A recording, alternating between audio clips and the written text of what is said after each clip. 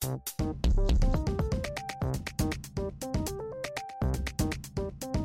da tror jeg vi setter I gang. Kristin, velkommen til en liten kveldsprat om krise. Kan ikke du fortelle litt om hvordan det var høsten 2008? Du var altså finansminister I Norge, og den til da største økonomiske krisen på veldig lang tid traff verden, ganske plutselig egentlig.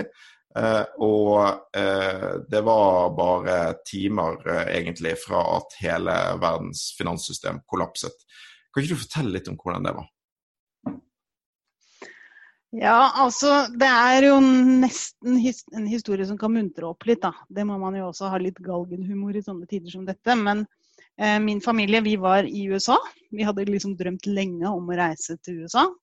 Og når vi var gjennom Death Valley, så ringer han som finansråd I Finansdepartementet, han heter Tore Eriksen, og han var på Moldejazz, og sa at de hadde ringt fra Finansdepartementet I USA, bare for å forsikre oss om at de kom til å stille seg bak Freddie Mac og Fannie Mae, som to store boligbanker I USA, enorme, gigantiske, og at oljefondet kunne ta det helt med ro, de trengte ikke trekke seg ut av disse to bankene. Da var det kanskje 42 varmegrader I Death Valley, og de andre måtte gå ut av bilen, fordi at jeg skulle liksom ha litt sånn hemmelig møte da, med Tore inne der. Og så kom vi oss da videre derfra til Las Vegas, vi var på vei til Las Vegas, og inn I denne utrolige, hva skal man si, parodien på kapitalisme. Og da ringte de fra Finansdepartementet på nytt og måtte snakke med meg direkte og gjenta beskjeden til meg direkte dagen etterpå. Og da tenkte vi bare at nå det kanskje 2 dager igjen av denne ferien. Vi tar ferie 2 dager til, og så det bare å komme seg hjem, for det jo ikke noe beroligende når USAs finansminister må ringe 2 ganger for å forsikre om dette. Da skjønte vi at dette en krise som kan liksom da hadde den jo egentlig pågått en stund, men vi skjønte at den kan akselerere. Og da dro vi hjem og satt krisestab I Finansdepartementet og omorganiserte og lagde samarbeid på tvers av alle avdelingene som fulgte med på markedene og hvordan ting skjedde og hva som var problemet, samtidig som vi lagde liksom siste hånd på verket for statsbudsjettet. Som vi gjorde noe mer ekspansivt, altså brukte mer penger enn det vi hadde tenkt I utgangspunktet, men vi visste jo ikke hvordan ting var, så vi var liksom bare skjønte at vi må tenke annerledes, og det krise. Og det som var spesielt med den krisa, det var jo også for så vidt at vi ikke kunne, vi hadde jo hatt bankkrise I Norge før, på begynnelsen av 90-tallet, da var det bankene som gikk over ende fordi de ikke var solide.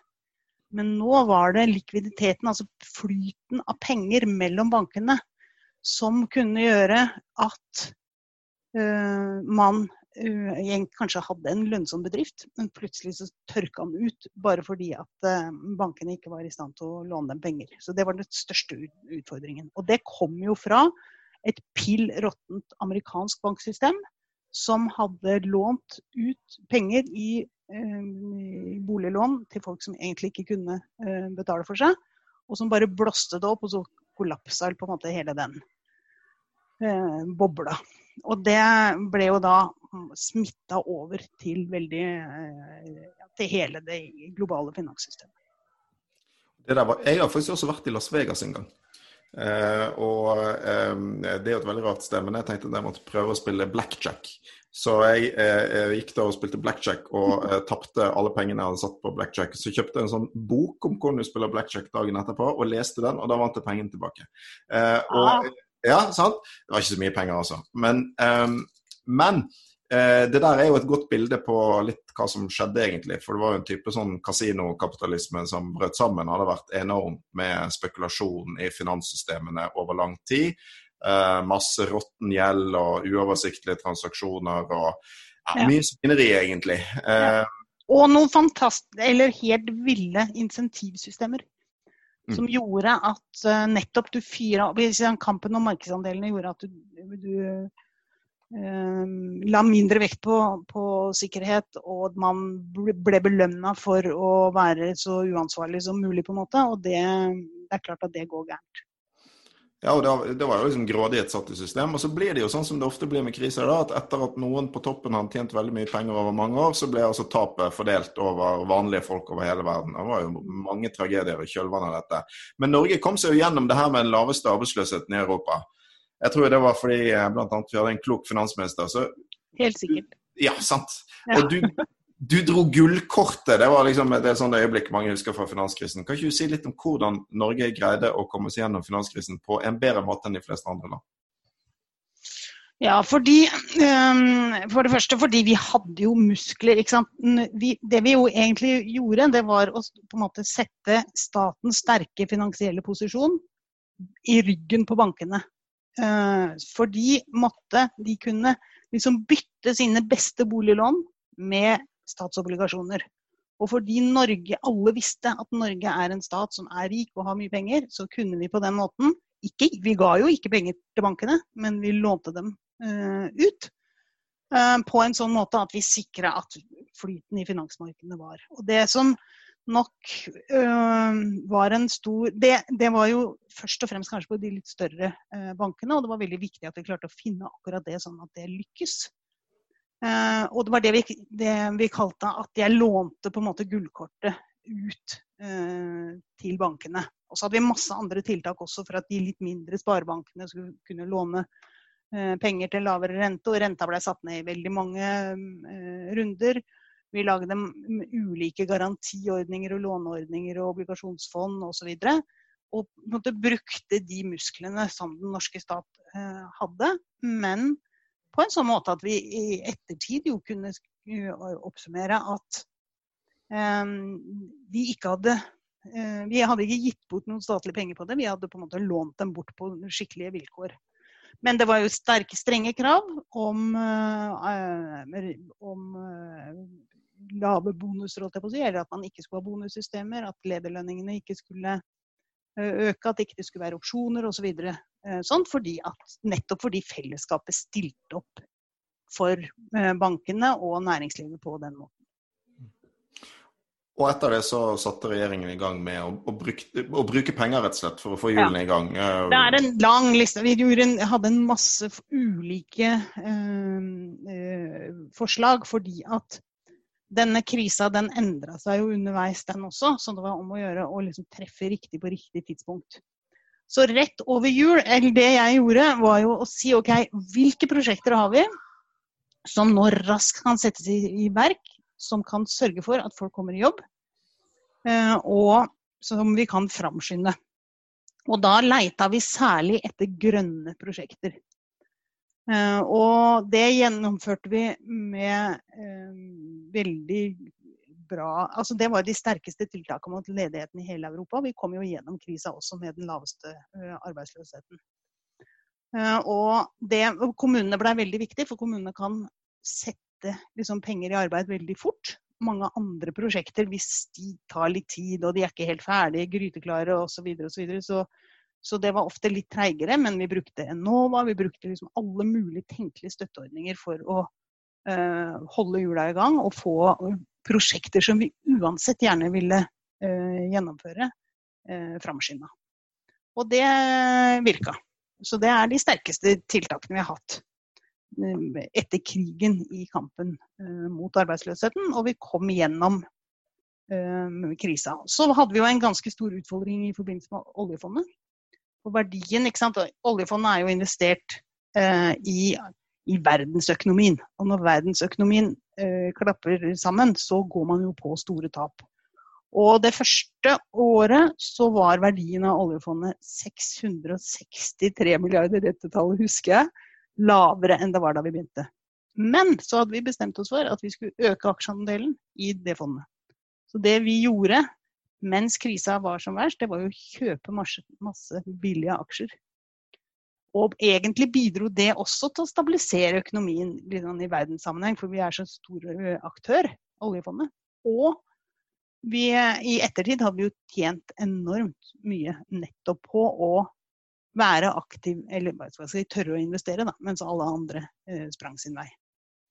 Så vi brukte alle de statlige midlene vi hadde, men passet jo nøye på også at vi ikke skulle gi milde gaver til de som hadde skodd seg, eller kanskje vist dårlig dømmekraft, eller nå plutselig fikk hjelp fra staten. Det var jo også noe av det, altså i veldig mange andre land så gikk det jo ikke sånn. Du fikk jo store kriser hvor det ble sånn at vanlige folk og velferdsstatene måtte ta regningen. Og det er jo egentlig en god del land, for eksempel sør i Europa, som aldri helt har kommet så økonomisk etter finanskrisen.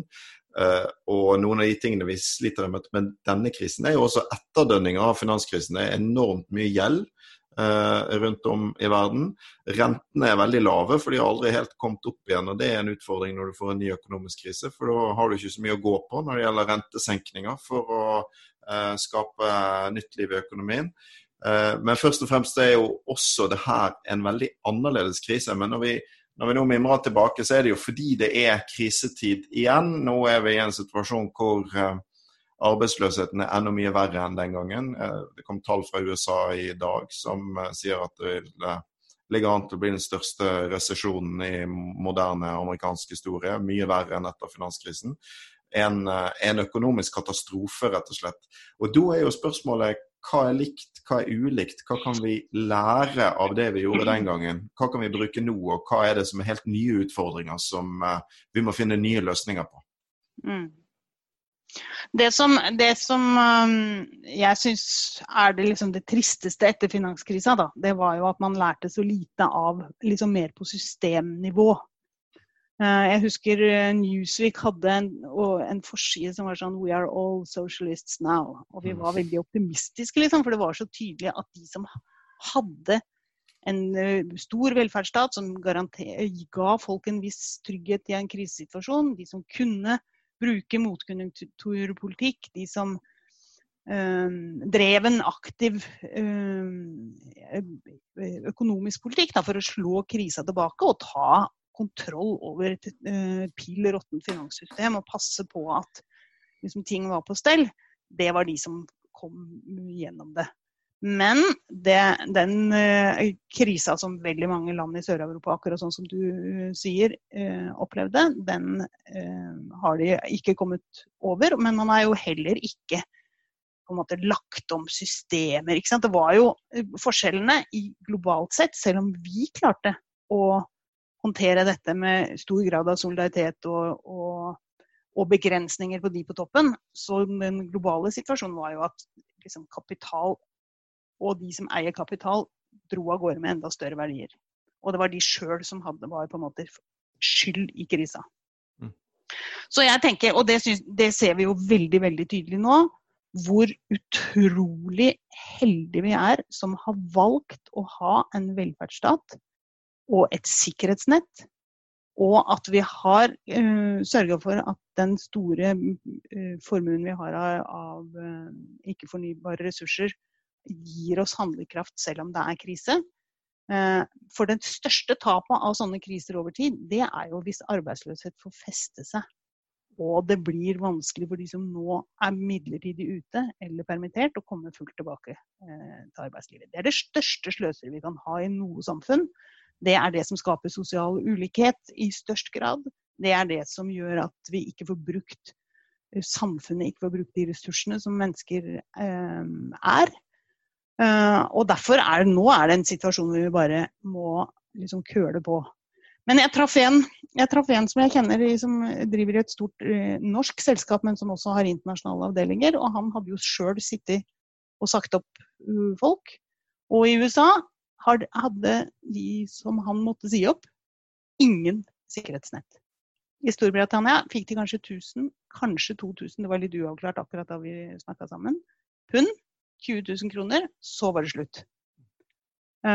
Og vi har tross alt permitteringsregler, vi har tross alt arbeidsløshetstrygd, vi har tross alt et helsevesen som også er et godt offentlig helsevesen for alle. Så det er en skikkelig tankevekker i forhold til hva verdien av det fellesskapet skal være, og at det er ikke noe man skusler bort liksom i gode tider der vi tror at ingenting kan ramme oss, for nå vet vi at også vi som tror at liksom, nesten alt kan kjøpes for penger, et virus kan ramme oss.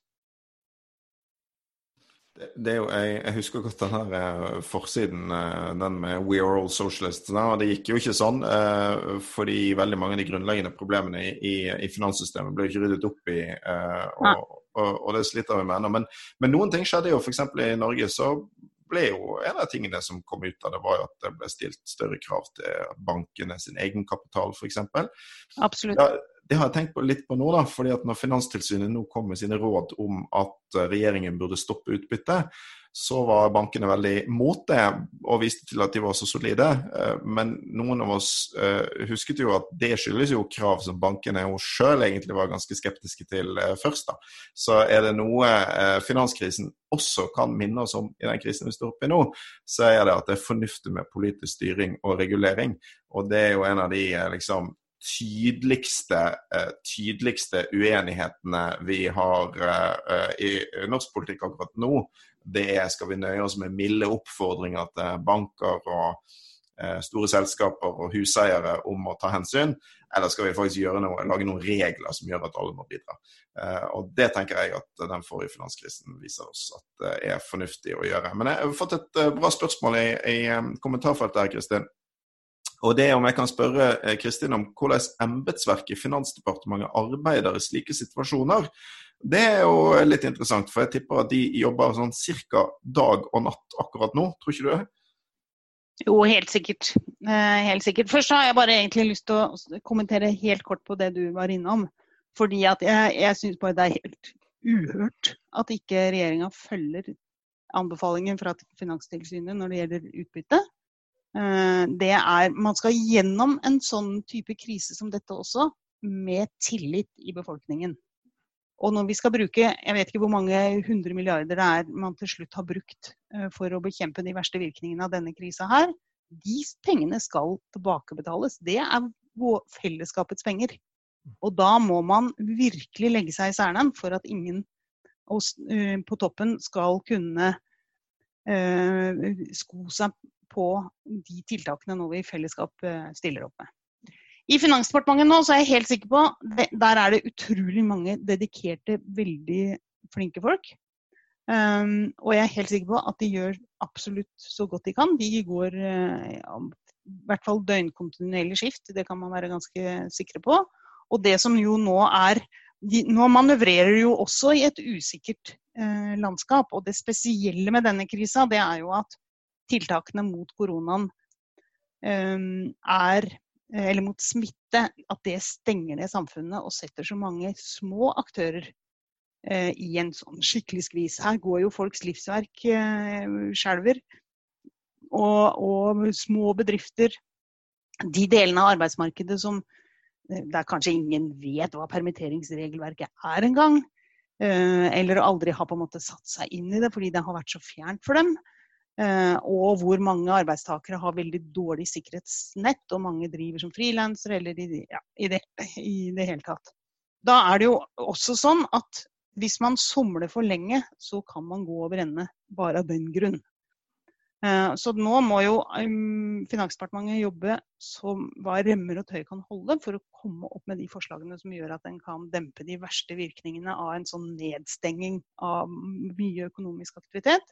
Og jeg helt sikker på at de jobber på tvers av avdelingene, at de tester, og at de nå egentlig har litt sånn motsatt fortegn, for Finansdepartementet skal jo tenke, veldig ofte så skal de på en måte bremse litt de ambisjonene som alle har, for summen av alle gode forslag ikke mulig i en vanlig situasjon å imøtekomme. Men nå det nesten sånn at det bedre å bruke litt for mye penger enn for lite penger, fordi at usikkerheten og konsekvensene for den enkelte så store. Ja, det tror jeg viktig, fordi at jeg ser jo, jeg har fått en del spørsmål om det, og media spør om det, og andre, det jo sånn, men hva med handlingsregelen, og hva med kostnadene? Men det klart at den største kostnaden vi som samfunn kan få nå, jo hvis alle de arbeidsplassene, de bedriftene som egentlig kunne vært lønnsomme, kunne gitt folk arbeid lenge fremover, bukker under på grunn av dette sjokket.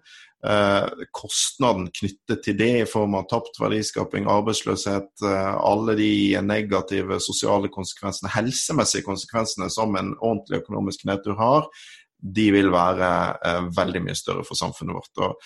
Og det å nå unngå både en voldsom knekk i næringslivet vårt og den eksplosjonen i sosial ulikhet som vi kan få, hvis ikke vi nå lager krisetiltak som kan si også tar vare på sterke fellesskap og små forskjeller, det vil over tid bli veldig, veldig mye dyrere, selv om regningen for de tingene vi nå må gjøre enormt stor.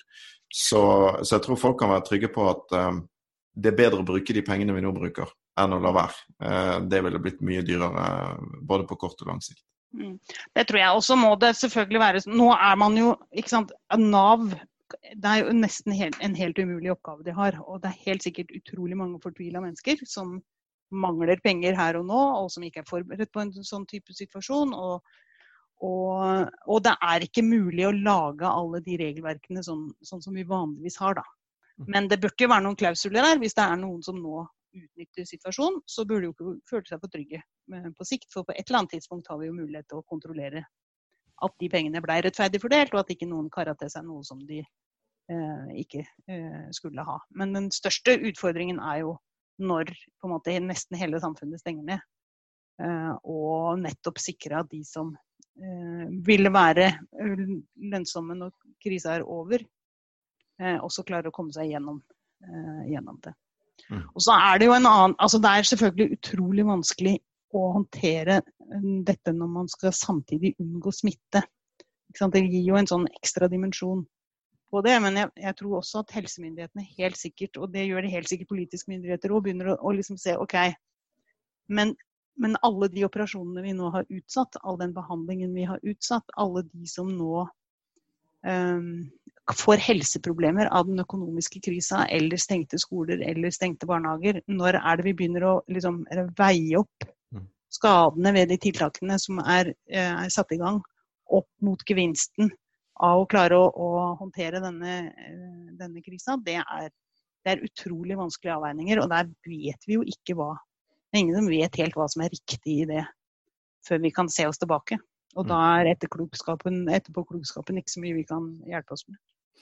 Det helt sant, og jeg tror at vi jo i en situasjon hvor vi må redde liv, og så må vi prøve å redde økonomien vår samtidig, og så må vi prøve å finne ut hva tiltak det som mest effektive mot smitten, og hva kan vi samtidig gjøre for å berge økonomien vår. Det der en del tydelige forskjeller til finanskrisen kommer inn, for den gangen så kunne jo en for eksempel oppfordre folk til å gå i butikkene og kjøpe ting for å få økonomien i gang igjen, mens nå det egentlig det motsatte rådet som gis, ikke sant? Hold deg inne, ikke gå i butikkene.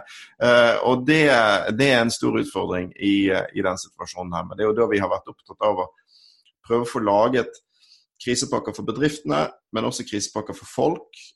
Og jeg tenker at det også en viktig ting å si her, og jeg enig med deg i det, Kristin, at det jo ganske bred enighet om mye på Stortinget nå, men det også noen veldig viktige debatter å holde oppe knyttet til det her med fordeling, altså hvordan får vi til en rettferdig fordeling av byrdene, og hvordan stiller vi sosiale krav. Så det blir jo for eksempel en diskusjon nå. Jeg har fått et spørsmål her fra en felles bekjent av oss, Kristin, Aksel Hagen, som har sittet på Stortinget for SV før. Han skriver at det vil å be om det umulige, men likevel det mulig å si noe om det som foregår inne på Løvebakken, både form og innhold. Ja, det ikke egentlig å be om det umulige, Aksel, for det går an å si en del om det. Det har vært, og det jo en stor forskjell fra finanskrisen, for da var det en flertallsregjering, en sterk regjering. Det sier ikke jeg fordi jeg synes det var en bra regjering, men bare fordi det var det, rent sånn når det gjaldt hvor mye styrke den hadde i Stortinget. Nå har vi en svak mindretallsregjering, og det har gjort at Stortinget har fått en mye mer sentral rolle på en måte i å være med og styre landet gjennom denne krisen enn det man ellers ville hatt. Så vi har jo nå hatt en spesiell situasjon der det noen i media som har døpt for firerbanden, altså de 4 største opposisjonspartiene, oss, Arbeiderpartiet, Senterpartiet, Fremskrittspartiet, har funnet sammen om en god del ting og greid å presse fram både mer kraftfulle, men også faktisk mer sosiale krisepakker, som gjør at vi har fått og raskere på plass veldig viktige ting for vanlige folk, bedre permitteringsordninger, flere sykt barndager for alle de som ikke kan ha hjemmekontor, men likevel må være hjemme med barn som ikke får gå i barnehage og skole. ordninger for selvstendig næringsdrivende. Utrolig mange av de står jo på kanten av ruin nå. Og så skal vi jo nå ha forhandlinger de neste dagene om det regjeringen har lagt frem i kveld, som denne såkalte kontantstøtteordningen for bedrifter, som et veldig nødvendig tiltak for å redde alle de bedriftene som du var litt inne på i sted, Kristin. Frisørsalongene, alle de små butikkene, men også hotellene, restaurantene, transportselskapene. Og det tror jeg det kommer til å være bred enighet om, men det vi ser nå jo at det likevel en politisk diskusjon knyttet til hva slags krav skal vi stille. Og vi i SV opptatt av å stille noen tydelige krav. Hvis vi skal bruke mange titalls milliarder som skal gå rett til næringslivet, så mener vi det rimelig å kreve at da skal en bruke permitteringsreglene, ikke si opp folk, for eksempel. Og det må være kontroll på at ikke utbytte, bonuser, lederlønnsoppgang i de bedriftene. Og vi må være sikre på at vi får en eller annen form for regulering av husleie, for eksempel, sånn at ikke all den statlige hjelpen til butikkene går rett videre til de store huseierne. Så det skal det jo da forhandles om de neste dagene da, frem til sånn som det planlagt Stortinget skal behandle den pakken på tirsdag i påskeuken. Så det blir ikke noe påskefri i Stortinget i år. Så det blir spennende. Ja, det utrolig viktig at både at de tiltakene kommer fort, men også at man passer på at man skal ha tillit til dem på sikt. Sånn at man nettopp får inn de kravene som gjør at folk flest føler at det rettferdig. For den regningen skal vi betale i fellesskap når dette her over, og da kan det ikke være sånn at det at man ikke har tenkt på det. Man kommer ikke til å klare antagelig å kontrollere alt det man ønsker nå. Men da må vel kanskje folk få vite da, at i etterkant så kan man gå inn og se på hvordan man egentlig benytter det. Og så tenker jeg at vi jo utrolig heldige i Norge. Det mange mennesker i verden som kommer til å lide mye mer under koronaepidemien enn det vi gjør. Og de av oss som har liksom trygge inntekter og ikke liksom står på stupet av personer i konkurs, vi bør jo nå også huske på å bruke de pengene vi ikke får brukt på noe annet, og være rausere enn det vi ellers i å stille opp overfor flyktninger eller overfor andre rundt omkring i verden som kommer til å virkelig ha tøffe tider fremover. Flott. Kan vi jo sende hilsen til alle som var med på online demonstrasjon for barna i Moria i går. Det var utrolig flott. Det var et eksempel på at selv midt oppe i tøffe tider her hjemme så kan vi ha solidaritet med andre. Fått et spørsmål her fra Martha Gjerdåker. Hallo Martha.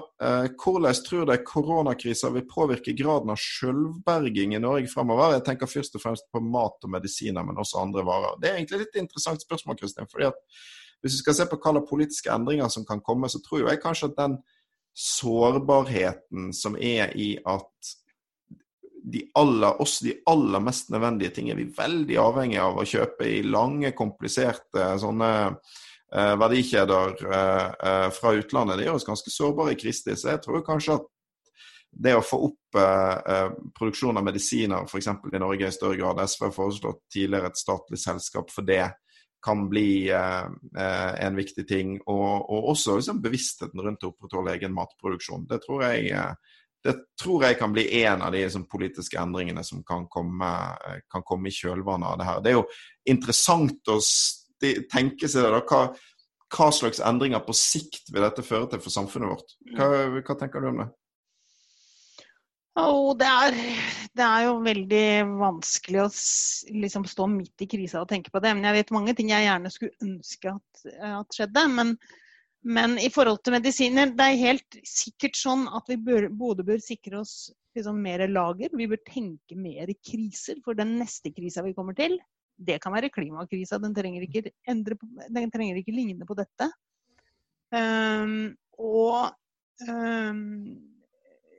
På flere områder helt sikkert ha fantasi nok da, til å tenke hva beredskapen for neste runde. Når det gjelder medisiner, så tror jeg tror ikke det mulig at vi kan produsere selv alle de medisinene som mennesker i Norge trenger til enhver tid. Men vi kan ta et mye større ansvar i sum for å produsere mer selv, men samtidig ha et altså ha lagre av ting som ikke vi går tomme for. Og at det en felles oppgave, det må vi på en måte tenke annerledes rundt enn at det de store farmasøytiske selskapene som skal ha all makt over det. Så det jeg absolutt enig i. Det som jeg jobber med nå, det jo klima og klimaforskning.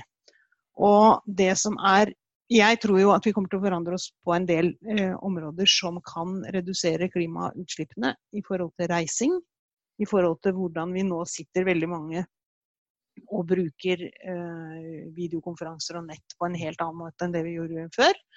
Det kommer ikke til å erstatte fullt ut menneskelig kontakt, men det kan bety at eller det som nå flybransjen opplever som en liksom akutt krise, at det kan bidra til varige endringer i hvordan vi jobber sammen da.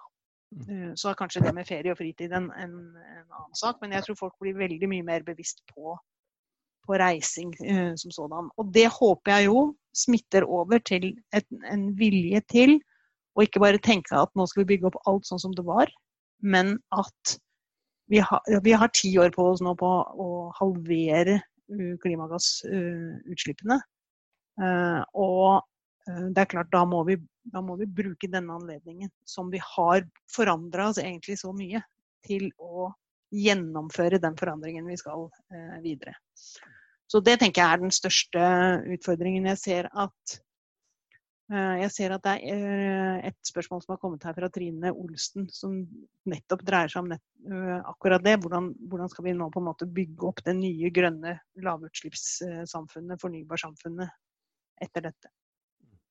Ja, jeg tenkte kanskje vi kunne snakke litt om det mot slutten, sant? For nå det dette du driver med nå som sjef i Cicero, og det jo 2 måter, tenker jeg, det går an å se på det her på, fordi det går på den ene siden an å tenke at det koronakrisen viser jo at vi har en nesten forbløffende og fantastisk evne til å trekke i samme retning som samfunn og mobilisere enorme ressurser når krise truer. Og det må jo bety at vi kan mobilisere de samme kreftene mot også andre kriser som kommer i fremtiden. Samtidig det jo en påfallende forskjell på hvordan vi reagerer på en krise som kommer plutselig, brått og veldig tydelig, og på den krisen som mer kommer snikende, sånn som klimakrisen som kommer gradvis, der vi jo ikke har vært i nærheten av et fnugg av den samfunnsmessige mobilisering som trengs ennå. Fordi også klimakrisen vil vi jo måtte møte med en for eksempel veldig kraftig omlegging av økonomien og mobilisering av enorme ressurser over kort tid. Så det går på en måte an både å hente liksom optimisme utenfra dette i forhold til hvordan vi vil bekjempe klimakrisen, men også litt sånn pessimisme at det liksom, kanskje utfordringen at det aldri virker akutt nok til å framkalle den handlingen som trengs. Hva tenker du om det? Det som et stort på, i 2003 så hadde vi en alvorlig hetebølge i Europa, og da døde mange titusener av mennesker, egentlig i løpet av en sommer. Det som var bare helt umulig på det tidspunktet var ikke mulig å skru av den heten, sånn som vi nå prøver å skru av den epidemien, eller pandemien.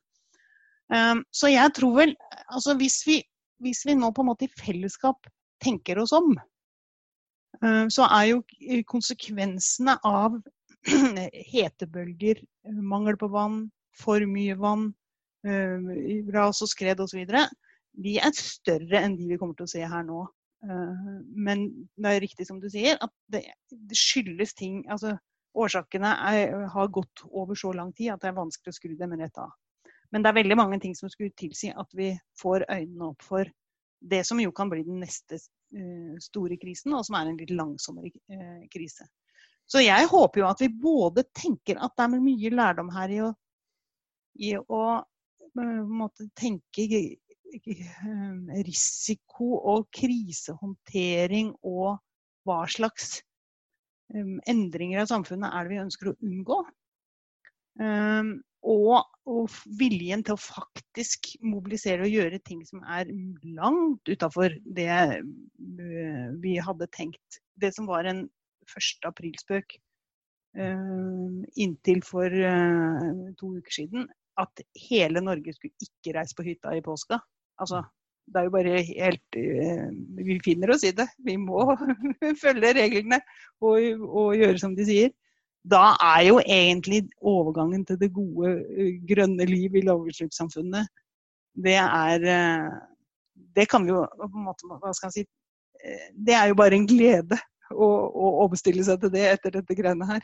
Og så kan det vel hende at, jeg håper I hvert fall at det som ikke skjedde etter finanskrisen var at man bygget opp igjen økonomien på en grønn måte. Det var mange som snakket om det allerede den gangen, men grunnen til at vi som var opptatt av det ikke ble hørt, var vel kanskje også at på det tidspunktet hadde jo grønn teknologi kommet kortere enn I dag. Det var fortsatt fryktelig mye olje og gass tilgjengelig I verden og så videre. Nå vi jo I en litt annen situasjon, altså nå begynner jo dette alvoret å synke inn hos stadig flere. Og nå blir jo Norge for eksempel rammet. Samtidig som vi rammes av koronakrisen, rammes vi jo også av et voldsomt fall I oljeprisen, som viser både hvor veldig sårbare vi når vi så avhengig av en næring, men som jeg tror også minner veldig mange nå om behovet for at vi trenger en industri og et næringsliv med flere bein å stå på. Og derfor det jo ganske interessant nå at en del av de tingene som vi har fått inn I disse krisepakkene jo veldig viktige grønne prosjekter og skal framskynde investeringer I karbonfangst og lagring, framskynde stor utbygging av havvind, flere andre ting. Og grunnen til at det plutselig sterk interesse for det jo at industrien nå ønsker seg klimaprosjekter, fordi det kan erstatte oljeprosjekter, men bevare arbeidsplassene og skape nye inntekter for fremtiden. Og da vi jo et nytt sted, så kanskje går det an denne gangen å håpe at vi skal greie å jobbe oss ut av denne krisen på en måte som også forbereder oss på den neste, på en bedre måte enn det som var mulig sist. Og der også jo det en del felles løsninger her, for jeg tror at I møte med denne økonomiske kollapsen, med økende ulikhet, så vil staten måtte ta et større ansvar for å drive fram en aktiv næringspolitikk, en god fordelingspolitikk, altså fellesskapet for en større rolle I økonomien igjen. Og det jo også en del av det vi vet må skje hvis vi skal få til et raskt teknologisk skifte og gå bort fra fossil energi. Så kanskje kan vi greie å gjøre noen kloke ting nå I møte med koronakrisen som gjør oss bedre forberedt på klimakrisen. Ja, det jo helt avgjørende at det vi nå bruker penger og innsats og arbeidskraft på, at det peker fremover mot et lavutslippssamfunn, og at vi faktisk klarer å redusere utslipp. Nå ikke en sånn krise som dette her det beste, hva skal jeg si, det foretrukne hjelpemiddelet til å redusere utslipp, fordi det skyldes jo en økonomisk katastrofe, men det klart utslippene har gått dramatisk ned. Og det vi må passe på jo at ikke de øker igjen ved at vi bare liksom skrur på alle kullkraftverk og alle oljeplattformer sånn som de var tidligere. Så det ligger alltid utrolig mange muligheter I en krise også. Og den jobben med overgangen til lavutslippssamfunnet, den må vi gjøre. Og ingenting bedre enn å tenke systematisk over de tiltakene en nå gjennomfører på litt sikt, og at de peker I retning på å løse med nettopp det. Og der tror jeg også at vi kan se noe I de mindre virksomhetene nå som så hardt rammet, fordi at vi så jo allerede før dette at det begynner å bli en helt annen liksom, tankegang rundt gjenbruk, rundt sirkulærøkonomien, rundt det vanvittige forbruket vi har, rundt alle tekniske duppedingser som vi kjøper til huset vårt som brukes I snitt 13 minutter av sin levetid, rundt hvordan vi transporterer oss, hvordan vi hele transportmønstret, hele energibruken og så videre. Sånn at her tror jeg det var et grunnlag for en endring. Og som man kan spille på videre. Og så det en ting som vi har merket veldig tydelig på Cicero Og det at hele finanssektoren og investorene var kanskje det siste året fikk de en skikkelig oppvåkning i forhold til nettopp det med klimarisiko. Og da tenker jeg ikke på den fysiske risikoen, men jeg tenker på hvor det trygt, eller hvor det gode fortjenestemuligheter å investere pengene sine i fremover. Og de begynte mer og mer å se at å fortsette å investere i petroleum, det kan bety at du går på betydelig tap, mens alternative investeringer i fornybar kan gi noen helt andre fremtidsutsikter. Og det gjør meg også egentlig, hvis både forbrukerne og forbrukermakten peker i den retning, hvis investorer og de som skal plassere penger på fremtiden begynner å se at nå skal vi ikke se oss tilbake, nå skal vi se oss fremover når vi endelig tør å investere noe igjen. Og hvis politiske myndigheter og de tiltakene som settes i verk peker i den retningen, så har vi noe som virkelig kan peke inn i fremtiden og ta ansvar for de nye krisene som vi skal forhindre. Så her det bare å stå på, så nå håper jeg at du sover om natta og får litt frisk luft og frisk opplagt når du skal ta opp med de andre partiene og regjeringen det som nødvendig å gjøre fremover. Det jeg selv om det blir veldig mye videokonferanser, så sånn sett dette en veldig annerledes situasjon, men vi gjør så godt vi kan. Jeg skal ta et siste spørsmål, så i mellomtiden kan du, Kristin, tenke på mitt siste spørsmål til deg, og det hvis du skal liksom ta med deg en ting fra kampen mot finanskrisen som viktig også i dag, så vil jeg du skal fortelle oss det, så kan vi avslutte der, og så kan jeg svare på et annet spørsmål imens, og det fra Odd Inge Haugen, som spør det må da være mulig å styre dagens regjering mer over på venstresiden? 2 spørsmålstegn. De jo avhengig av å ha flertall i ryggen fra Stortinget på forslagene sine til enhver tid. Og det har du helt rett i, Odd Inge. Selv om liksom, helt over på venstresiden tror jeg aldri vi får denne regjeringen, så det jo likevel sånn at vi har fått en situasjon hvor Stortinget har betydelig makt, og hvor SV og andre rødgrønne partier også har innflytelse. Og vi prøver jo nå å være et parti som både konstruktive og søker brede løsninger med andre, for det trenger landet nå, men som samtidig en tøff og tydelig venstresidestemme, og som hele tiden prøver å trekke disse krisepakkene i retning mer sosial rettferdighet, og også når vi kan grønnere løsninger. Jeg nevnte jo noen av de tingene vi har fått til i sted. Altså, i den krisepakken som ble ferdigbehandlet nå tidligere i uken, så var vi jo med å sikre et stort milliardløft til kommunene. Det også en del av det å lage krisepakker for folk, for hvis kommunene som nå taper svære skatteinntekter ikke får de pengene kompensert, så det jo ungene sitt skoletilbud, de eldre sine sykehjem, det velferdskutt som blir resultatet av det må vi unngå. Vi var med å sikre 1 milliard til studenter som har mistet deltidsjobbene sine.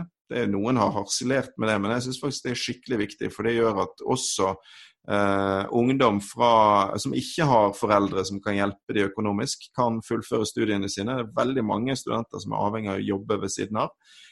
Og vi var med å sikre blant annet mye mer penger til bostøtte, som hjelper mange av de som har aller dårligst økonomi. Og så det fortsatt mange hull igjen å tette i sikkerhetsnettet vårt. Det jobber vi hardt for fremover. Det gjelder alle de som har ganske sånn løse tilknytninger til arbeidslivet vårt, tilkallingsvikarer og andre. Det gjelder alle de som lempet ut av arbeidsavklaringspengene, de som på karenstid der for eksempel. Mange står på bar bakke. Det gjelder uføre som har hatt en liten jobb, men nå har mistet den og mistet inntekt. Fortsatt mange viktige hull igjen å tette, og vi ønsker bedre permitteringsordninger. Og så vil vi stille krav til de på toppen i det norske samfunnet, og derfor kommer vi også med en del nå veldig tydelige krav, for eksempel om ingen oppsigelser til den pakken regjeringen har lagt frem. Men da, siden vi begynte med finanskrisen, så skal vi slutte med finanskrisen. Kristin, hvis du skal tenke tilbake, hva det viktigste liksom, lærdommen fra den gangen som du tenker vi kan ta med oss i dag? Det viktigste vi oppnådde var jo å hindre at massearbeidsløshet fikk feste seg, og det tenker jeg det det viktigste vi skal gjøre igjen.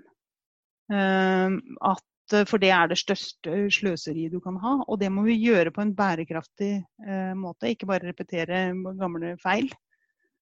Og så må man sørge for at sånn som dere gjør nå, nemlig konsentrere dere om alle de som har dårlige rettigheter i dette segmentet av arbeidsmarkedet som nå hardest rammet, at de kommer seg gjennom dette, og at vi har tillit i samfunnet fremdeles når vi kommer ut på den andre siden. Det ble en litt lang appell på slutten. Det var et fint sted å slutte. Tusen takk for at du ville være med, Kristin.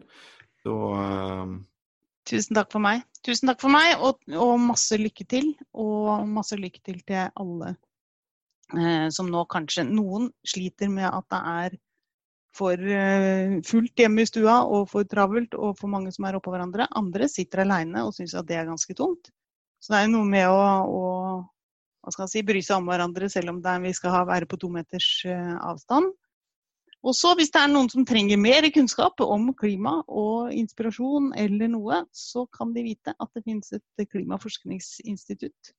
Vi har hjemmesider og mange andre ting som kan inspirere i hverdagen, og vi kan drive informasjon om nettopp det som jeg håper nå skal prege hele gjenoppbyggingen etter dette utrolige krise.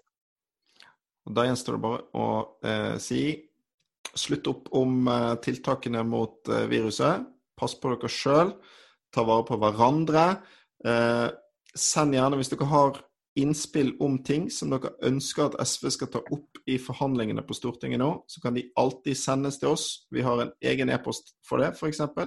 innspill@sv.no. Det det som gjør at vi kan få til ting for folk nå, at vi hører så mye fra enkeltmennesker, organisasjoner, fagforeninger, folk over hele landet, som forteller om de problemene dere opplever rundt omkring nå, og så prøver vi så godt vi kan å kjempe for å gjøre noe med det. Ha en veldig fin kveld. Tusen takk for at så mange var med og hørte på oss. Ha det fint så lenge. Ha det!